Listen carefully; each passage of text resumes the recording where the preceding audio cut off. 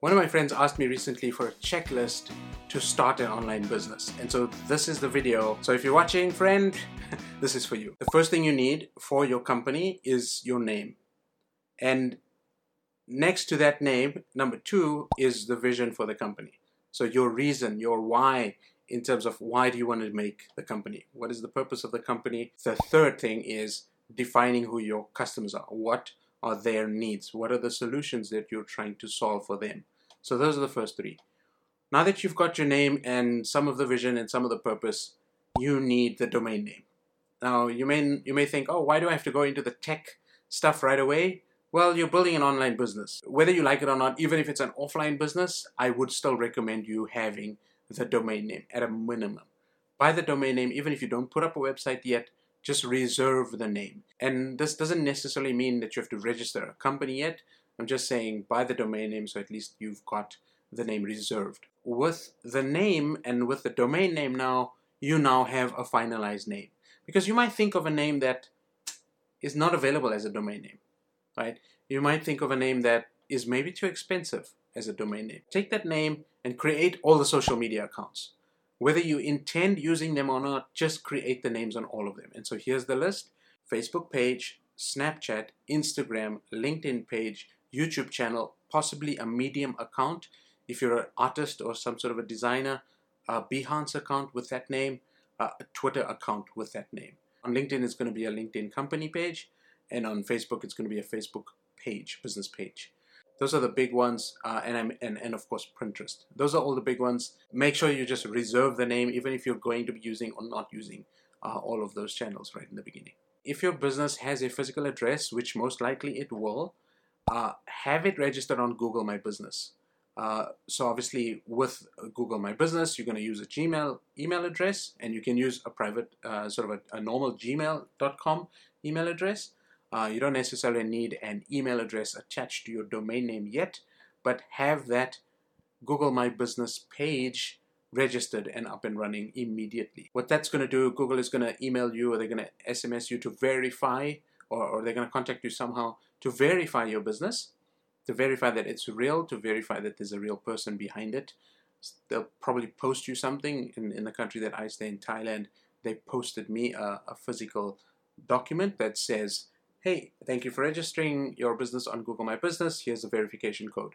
You log back into the system, you put the verification code in, and then now you're officially a registered business on Google My Business. There may be other business directories that you may need to register on, and you know what those are, so go ahead and register those. Another thing you need to do for your online business, I mentioned email, but eventually you will need an email account. Now, people will say, yeah, but you have a Gmail account.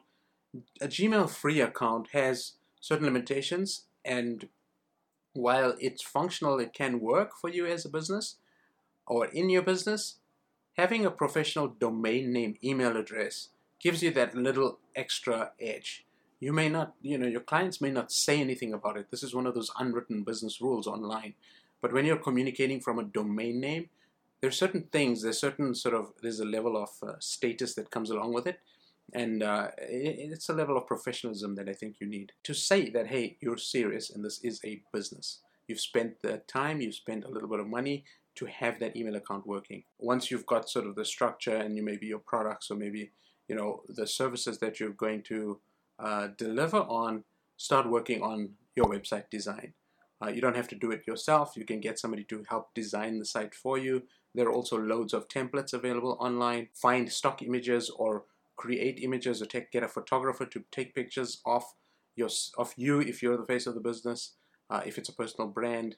So the digital assets you need is obviously sort of a logo for your website, which is also going to be used on all your social media channels for profile images. Now, a logo is just the tip of the iceberg in terms of branding. And of course, I mentioned your why and your vision, your mission.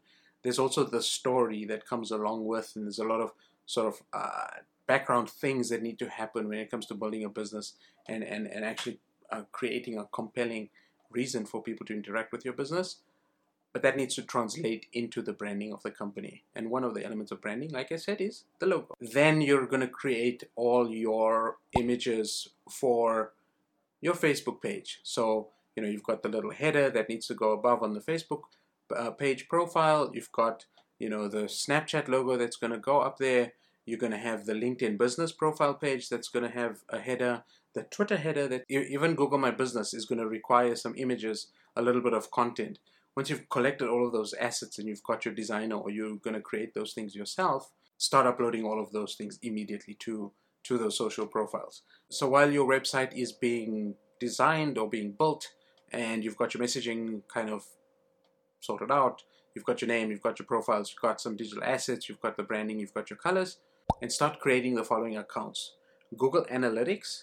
If you intend using Facebook ads, go to business.facebook.com, create the Facebook pixel in your Facebook Ads Manager. Another account that you need is Google Ads. Again, if you're going to be doing Google advertising at some point, even if it's a later date, a year, 2 years down the line, whenever, just have that Google Ads account ready for you, and have the tracking codes and the remarketing codes ready so that it's on your website. You don't have to worry about it once it's there. If you decide to ever advertise, that asset, that code, and the data that is associated with that code will be handy, will be useful for your business later on. Another thing you need when it comes to running an online business is a way for your website to communicate to you. So when people fill in a contact form, or they are looking for information, maybe you have a phone number on your website, so they're going to call you directly, fine. But if you have some sort of a contact form on your website, or maybe you decide to put up an email newsletter, you want to wait for the website to communicate with you, and so you need the website to be able to send you notifications.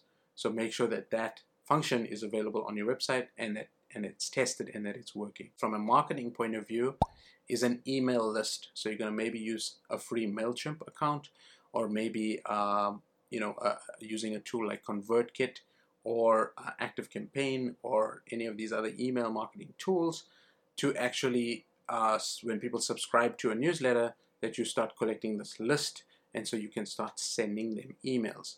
Email is a great way to market what you do, but also tell a story about what you do. People who come to your website who subscribe to these things have shown an interest in you.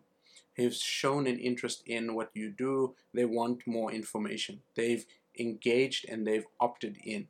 It's the same thing with a Facebook page. When people follow you on your Facebook page, they're looking for more information. They're following you because they like what they see and they're looking for more information. Same thing on Instagram. Another thing I would suggest, and this is now going very deep into sort of the rabbit hole of actually running and creating an online business, is to start posting on social media. You have the accounts created, and you want a few followers, you want a few fans, you want a few people coming to your website. So start posting. Put together a content strategy, a content plan, and that's going to help you, because for people who are liking your posts, liking your Instagram posts, liking your videos, possibly, that's your mechanism to getting your word out.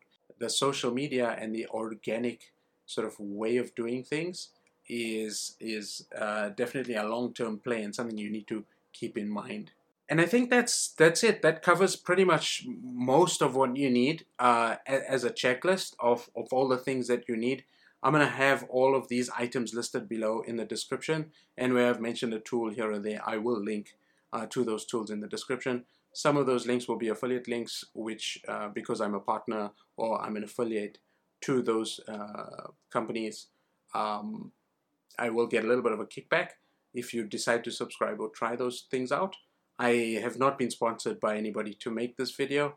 So with that being said, thank you so much. If you like this video, hit the like button and let me know in the comments sort of if I've left anything out, if you recommend anything else, if there's a platform that I missed maybe.